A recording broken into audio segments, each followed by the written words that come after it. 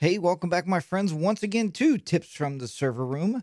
This is episode number 107 for January the 19th, 2016. I'm your host, Jack. I'll be guiding you into, through, and back out of the world of system administration, network administration, and all fields of IT.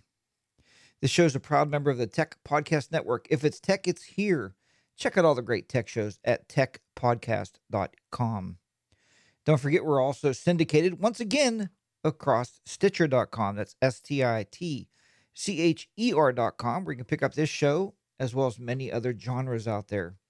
You can download their app today for your smartphone, either iOS or Android.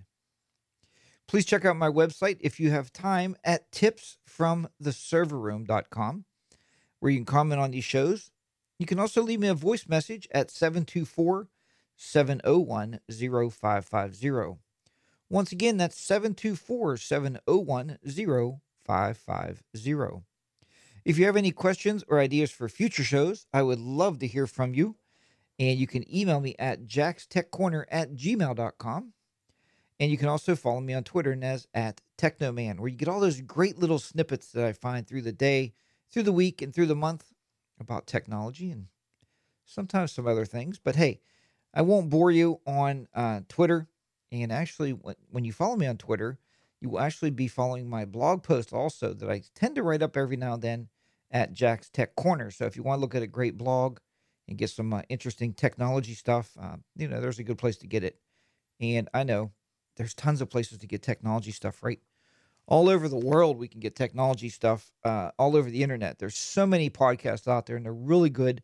Um, you know, but I hope that you see me as one of the ones that you want to listen to in your car on the way to work. Or don't forget, I do record these now and put them on YouTube, and you can find us at 42 Technoman. That's the number 4, the number 2 Technoman. Or if you just search for Jack's Tech Corner, you will find it there. Tonight, I thought we would talk about something that's been pestering me here, or bugging me, kind of a little bit in and out, and that is intrusion prevention. Now, this is just another measure to keep out the bad guys, to keep you sleeping a little easier at night. And I hope that you listen to these shows and take heart to some of these podcasts that I do to find that that is what I like to do. I like to just making sure we're still recording there, just to make sure that you're able to sleep a little bit easier at night because that's why we talk about backups so much. We're going to be going into one night. I think we're going to talk about disaster recovery. These are things that we do, and I was just telling my wife the other day about backups, and I told her we have a really good backup strategy at work. I told you, we use the Barracuda backup, which is hands down the best, setup and kind of, it just works. It simply works. And it sends all of our backups off site. I can restore those from anywhere in the world as long as I have an internet connection. So it's a great, great system with Barracuda. I was actually talking to a sales rep at Barracuda the other day, and he said, "Jack, we need to get more in touch with your show. If you're talking about us out there, we need to kind of incorporate maybe an ad or something with your show." And I said, "Wow, that would be pretty fantastic." But I tell you guys, not money that I make from these shows. I'm not making any money from the show anyway. I tell you guys this because I like to spread the word of something we use, and maybe it's something you can use in your network. So that's why I like to talk to you about this stuff, and I like to bring it to your attention. So tonight we are going to talk about, as I said, intrusion prevention and trying to protect your network a little bit from the outside evils that we have to deal with. So we're going to start off here, first of all, talking about what is an intrusion detection system, or IDS. So basically, it's a device or software application that monitors your network or system's activities for malicious activities and policy violations, and produces electronic reports to management station. IDS comes in a variety of flavors and an approach the goal by detecting systems focusing on a goal by detecting suspicious traffic in different ways. There are network based, I'll blow this up a little bit here. They're a network based security system focusing on attacks that come from the inside of your network, authorized users. Some systems may attempt to stop an intrusion attempt By this, but this is neither required nor expected of a monitoring system. Intrusion detection and prevention systems, IDPS, are primarily focused on identifying possible incidents, logging the information about them, and reporting attempts. In addition, organizations using IDPS-ES for other purposes, such as identifying problems with security policies, documenting existing threats, and deterring individuals from violating security policies. IDPSs, IDPS-ES, have become a necessary addition to the security infrastructure of nearly every organization. IDPES typically records information related to observed events, notifies security administrators of important observed events, and produce reports. Many IDPS can also respond to a detected threat by attempting to prevent it from succeeding. There are several response techniques which involve IDPS stopping the attack itself, changing the security environment, or reconfiguring firewall, or changing the attack's content. Now, with that said, there is a couple things we have to think about because I've learned over the years with any detection, intrusion detection. So you don't just want intrusion detection. I think that's the first phase that we have to go through. We also want to talk about the prevention or the deterring of that intrusion, what's going to happen. So we have to set our devices up where if it detects an intrusion, it's going to respond to that intrusion and it will take that intrusion and not only detect it and report it, it's also going to set up perimeters to prevent the attack from happening. Now, I was once asked by a CEO from a company I worked with, and he told me, he said, "Look, Jack," he said, "the truth is, um, if we buy this firewall, and I think at the time it was a Cisco 55 something, I'm sure, if we buy this firewall and set it up, then we'll never have any attacks on the network." And I said, "Well, that's like saying if I lock my car doors, nobody will ever break a window and break into the car. Or if I lock my house, nobody will ever break in through a back window and crawl into my house and steal everything out of my house." We often say that we set up prevention to keep the good guys good, I guess, is what we do, right? Because we lock our doors in the attempt that, the good people are going to stay out of the car because the doors are locked anyway and they're not going to bother your car. Same here with networks. But with a network, we have to also remember, and we have to think about this a little bit, is to set the security up, we want it to respond where if there is an attack, it's going to change something. It's going to automatically reconfigure itself to keep out that attack. And usually this is done by just simply setting it up to maybe turn off a certain port because every attack on your network that I know of is going to come through a port, whatever port that is.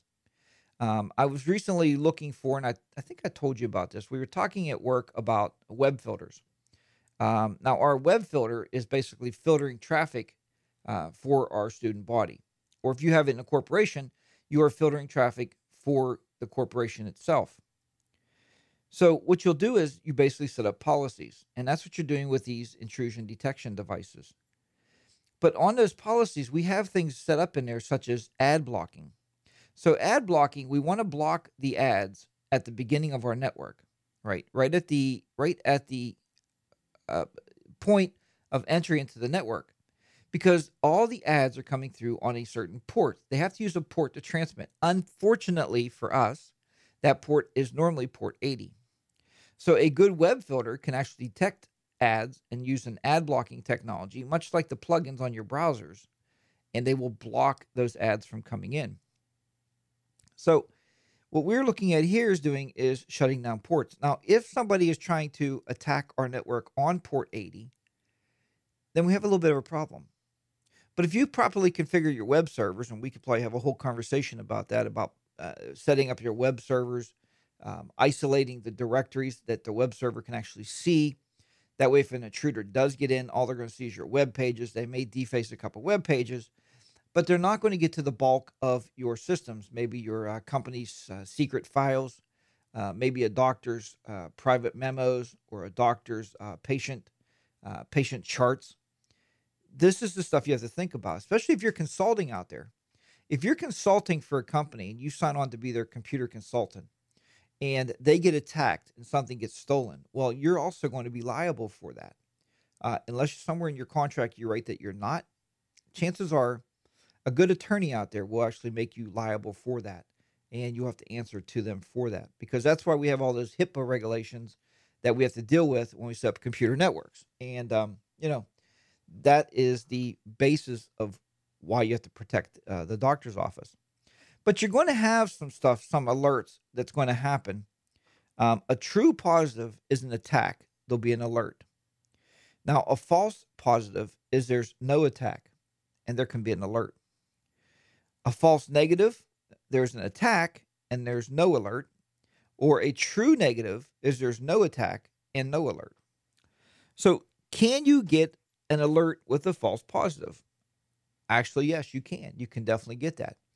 A false positive is something's happening on your network, and we recently found this out with the Chrome browser.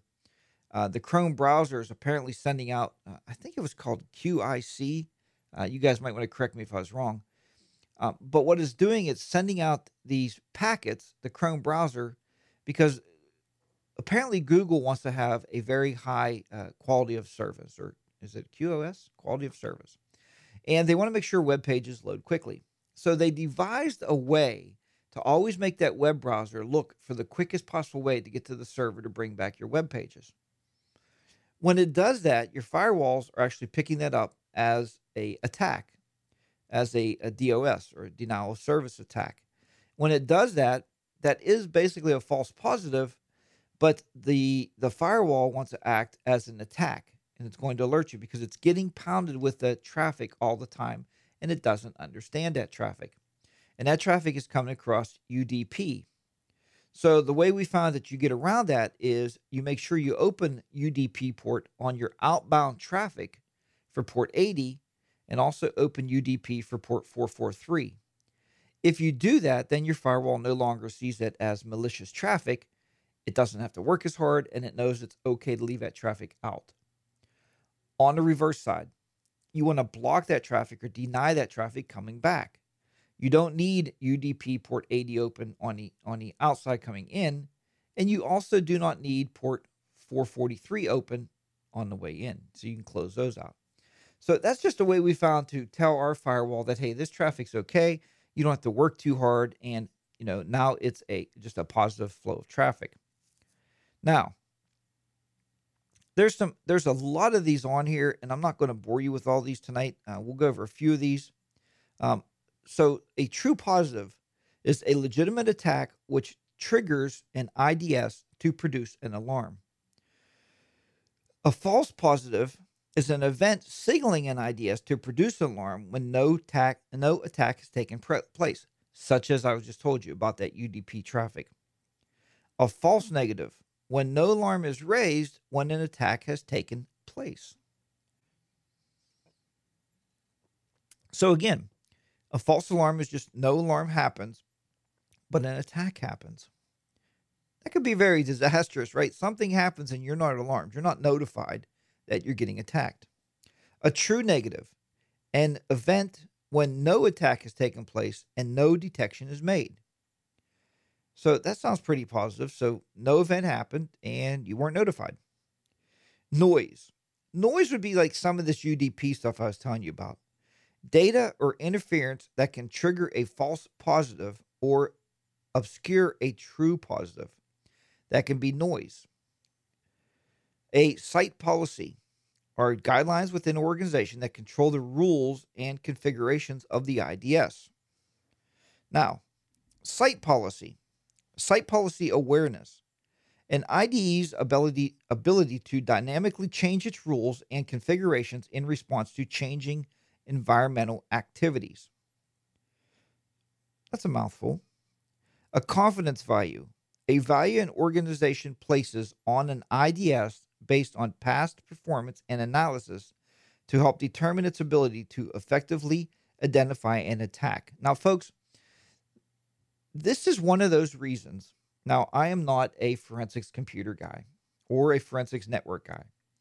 So I could probably look at a stack of reports from the IDS and say it'd be like reading French or Spanish. The only thing you can pick up on is very, predominant stuff that you would see every day, like a big attack on your web server. If you have an FTP server set up, which I hope you don't, with all the shared services out there and cloud-based storage, you probably don't need it anymore. That's a big hole. If you have SSH set up on your servers so you can telnet in, that's probably okay. If you have telnet set up so you can remote in, that's probably not okay. We prefer to use services, outside services such as LogMeIn, or one of the web-based services that you can get to your computers, and they have that shield of security on their end, so they know who you are when you're going in to reach your actual desktop computer in your network. It's safer that way. It's even to me, it's even safer than turning on RDP and giving an outside IP address and allowing your users to remote in with remote desktop without using a VPN. That would be bad because you're leaving those holes in your network. Anytime we take a firewall, and I wanted to do a show some night on firewall and traffic because I spend a lot of time in the firewall and watching and maintaining traffic and understanding traffic patterns through our network.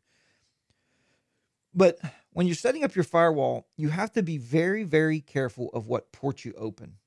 Sometimes what people will do is we have one company out there that wants to use, I think it's called PC Anywhere. I'm pretty sure they're using PC Anywhere.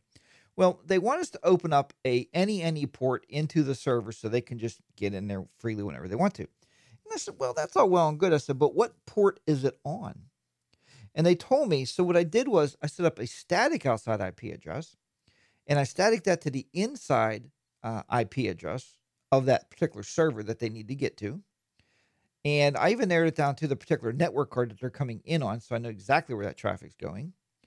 And then what I did was I did an EQ or equals, and I did it for the port number for PC Anywhere, so they can only use PC Anywhere to log in to that particular server.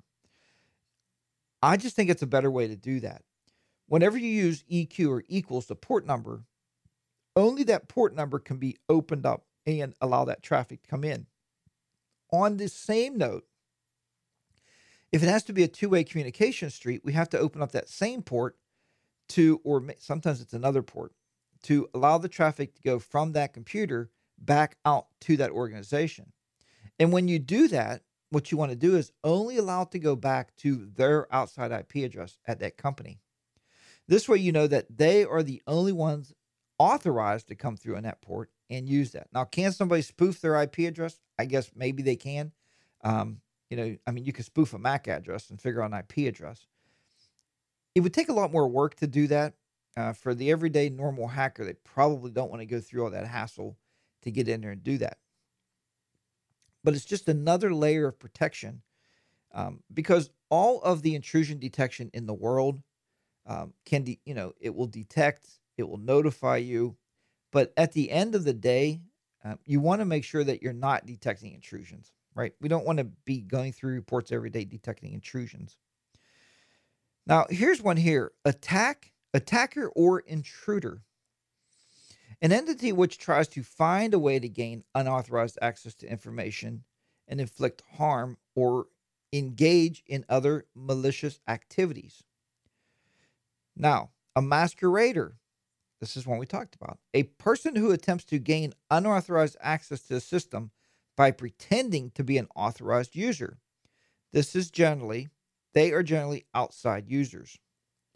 So that's what you're saying. You can mask a IP address. So if they would mask an IP, or if they would mask a net mask, not a net mask, excuse me, if they would mask the computer identifier, then they can definitely try to gain access coming through there.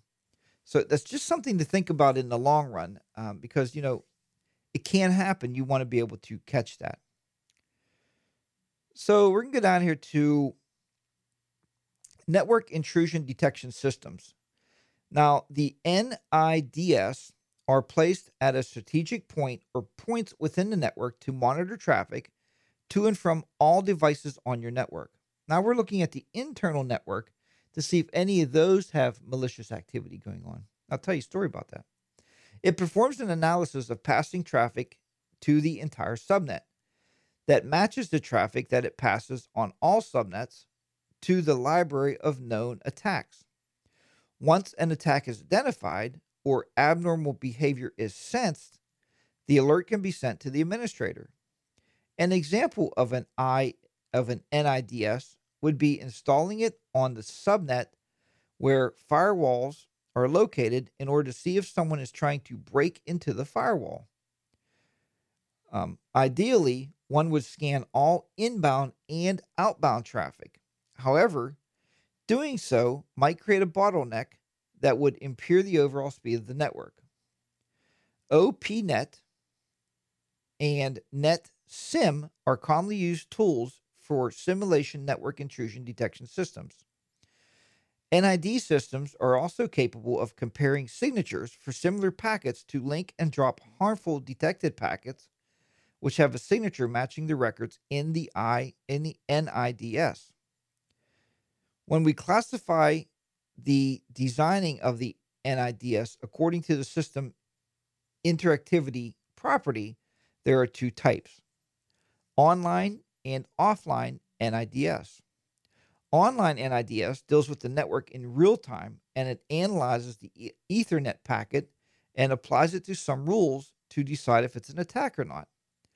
Offline NIDS deals with stored data and passes it on some processes to decide if it's an attack or not.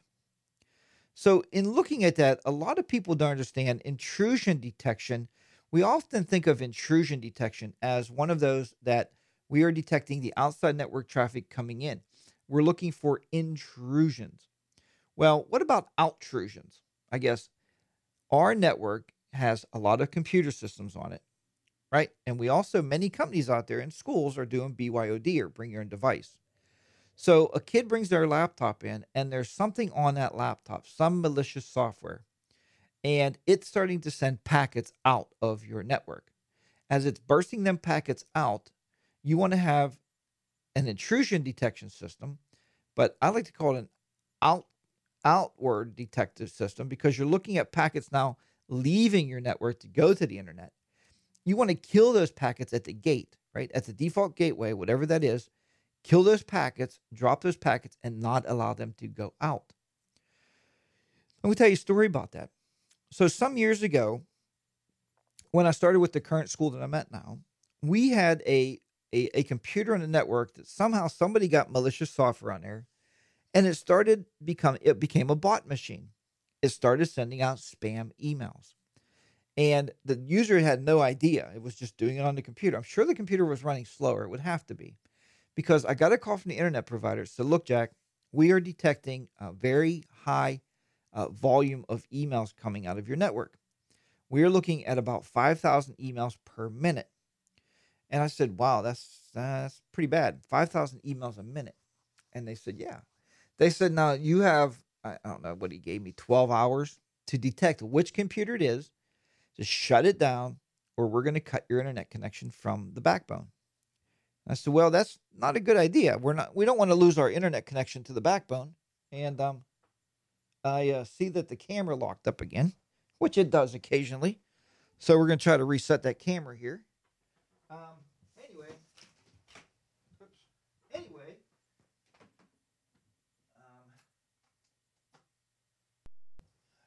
um, anyway, we found out that the actual bring that back over here now.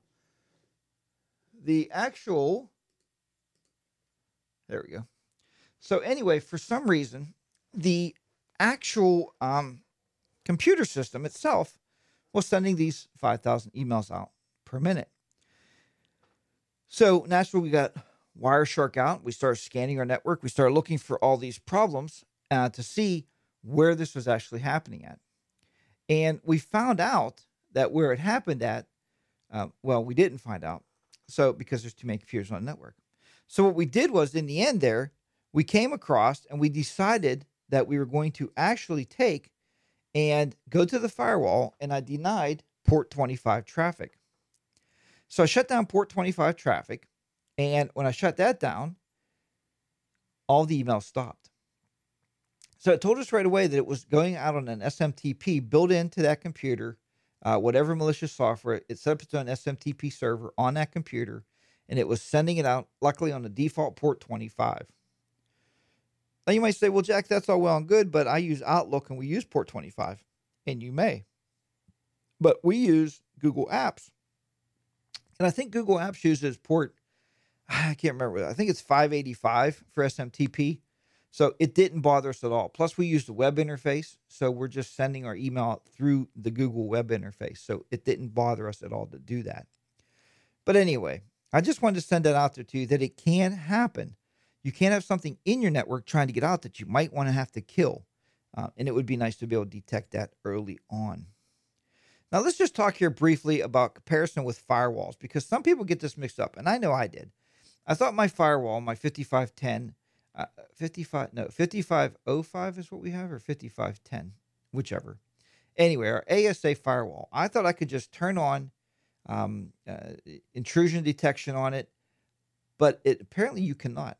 On a Cisco, you have to buy a separate module that goes in the back of the firewall, and then that module has the circuitry on it to do all that detection. And remember, we talked earlier, whatever you do on your network to detect, we have web filters running, you have firewalls running. Now you're going to include intrusion detection. Anything on your network that's looking at all that traffic, it's looking at it, it's analyzing it, it's going to bottleneck your traffic. So it can affect your overall internet speed. So you have to be very careful. Make sure that you're still going to have the throughput that is greater than your overall internet speed. A lot of people try to buy a very cheap intrusion detection system and they don't realize that, it's the smallest one. It was $1,000. It looked like a good price, but it's only pushing maybe 10 megabyte throughput, but their internet connection may be 100 megabyte throughput or 500 megabyte. Well, it's going to stop at 10 right at that intrusion detection system. So keep that in the back of your mind. The bigger the network, I always tell the school, the bigger the network, the more money we have to spend because we have a very large network with a lot of users. That is where the money is going to go. Anyway, sorry about the camera locking up there. I did correct that kind of quickly, hopefully, and we didn't lose too much of that. So comparison with firewalls. Though they both relate to network security, an intrusion detection system, IDS, differs from a firewall in that a firewall looks outwardly for intrusions in order to stop them from happening. Firewalls limit access between networks to prevent intrusions that do not signal an attack from inside the network. An IDS evaluates and inspects intrusions once it has taken place and signals an alarm. And IDS also watches for attacks that originate from within the system. This is traditionally achieved by examining network communications, identifying, looking at patterns, often known as signatures or common computer attacks, and taking action to alert operators. The system then terminates connections and is called an intrusion prevention system, or is another form of application layer firewall. So you have another idea of the application layer firewall. Again, I'm just going to check the recording back there. It looks good. So we're going to go back to our show notes here and give you some of my thoughts here. So the first thing is as we've seen, there's many ways to detect intrusions. The main thing is to keep in mind is that you don't want to have to spend days reading reports. Unless you have a full-time security and network security officer or a network security analyst working for your company, which I'm sure the banking industry does, the financial industries out there do, probably most hospitals, I would imagine they would. They have time and they have knowledge to pull reports in the morning from the night before, and they can go through these reports and see if anything happened, if they didn't get alarmed. But basically, if you're like me and you have one or two guys running your network, and you're spending all day fixing things and correcting issues on your network or correcting computer issues or helping users, then you want a system that's going to notify you. Now, by notifying you, I don't mean it's going to send you an email. How many times do you check your email a day? I know with our smartphones, we probably check them 100 times a day. But wouldn't it be better if if you set up a special alert on your phone, like an alarm or something, and get a text message. That way, if you hear like ding, ding, ding, ding, ding, ding, ding, or some kind of alarm going off, you would know right away that whoops, there's something going on the network, and that will help you out. You'll also get that alarm when you're sleeping at night. So leave your phone by the bedside table. You can wake up, immediately jump on your laptop or computer. You can log into your network and you can immediately find out what's going on. Check your firewall and see what's happening. Somebody is probing you and you want to get that stopped. And check around for price. You don't have to spend the most money to get what you want. You just have to choose the correct solution for what you want. And that should be to keep the bad guys out of your network. It's very, very important. So, folks, I hope you learned a little bit tonight about your networks, about intrusion prevention and detection. You can read up on that. I found some great, great articles on Wikipedia. Naturally, it's a great place to go for some resources. Get you in the feel of what it is, how to set it up. If you don't have it set up, I would recommend that you look into it. A lot of people put this on way on the back burner of their network upgrades. We've always kind of kept it in the forefront where you want to be notified. It's probably just as important as having fiber optics to every cupboard. You want to keep the good guys safe that's in your network and the bad guys out. That's very important. Folks, please remember to help me out and use my Amazon link. If you go to tipsfromtheserverroom.com, there is a Amazon link there I put up the other day. I changed it. It's actually a little server. I think it's a NAS system. But use it when you buy anything. If you buy a webcam like we're using for this show, if you buy microphones, maybe to record your podcast, if you buy laptops, desktops, if you buy car wax for your car. I had one lady one time told me, hey, I used it and I bought diapers. That's fine. You pay the same price, a little proceed comes back to the show, and it always, always helps me out, and I do greatly appreciate that. And if I put my headphones on the right way, I'd be better off. And folks, if you want to learn about Windows Server 2008 R2 or Windows Server 2012 or VMware ESXi 5.5 server from install to administration, please sign up for one of my online courses at tipsfromtheserverroom.com. Look at the online class link at the top of the page. You click on that link and you can sign up for one of those courses. The courses are self-paced. You watch a video, you take a 2 or 3 question quiz, and you're good to go. Folks, there's been thousands of people coming through these courses already, and the emails I get, often they respond with, Jack, you should be charging more. I don't. My prices have been the same for at least the past 3 years, I think 2 or 3 years. I charge $250 for this course. Once you sign up for the course, you are always a member. So you're out there one day, you're working on something, you go, oh, wait, I know I learned how to set up DNS. I know I learned how to reserve IP addresses in my DHCP, but I can't remember. You simply log back onto the course, go to that video, scroll down, pick it, watch it again, and you're good to go. And I've had folks email me and say, Jack, I can learn that on YouTube. You can. Absolutely, you can learn it. I posted free videos on YouTube so you can actually learn some of the basics. But folks, this will take you through the whole scope from install to administering them servers. So if you want to look at, something like I want to get promoted at work, maybe I'm a service tech and I want to be the server guy, because I don't want to work on the PCs anymore. This course can get you there. Or if you're looking for that job, put it with your resume and it's going to be that extra help you need. All employers, I know I do it when I look at resumes, I look for continuing education. I want to know that you're keeping up with the latest technology. Don't ever walk in a job and say, well, I learned Windows NT 4.0. That's not going to cut it, folks. You want to learn this stuff and you want to learn it. And you don't want to spend thousands and thousands of dollars on those courses out there where they mail you a bunch of CDs in the mail and you watch the videos on your computer and you fall asleep or you put your feet up and read the paper. These courses will keep you on task. So once again, check those out at tipsfromtheserverroom.com. Folks, I had a great time talking to you tonight. Keep downloading those shows. I do appreciate all the downloads out there. When I look at that number and see, a couple thousand or so every week of you out there downloading these shows and listening to them, and I see how many people watch the video on YouTube. Hopefully this video came out tonight where you can actually see it with the camera locking up. I'll have to look at that.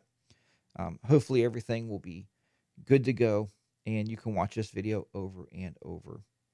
Thanks for, again, for subscribing and downloading the shows. And I will talk to you next Tuesday night right here at Tips from the Server Room. Take care, everybody. Bye-bye for now.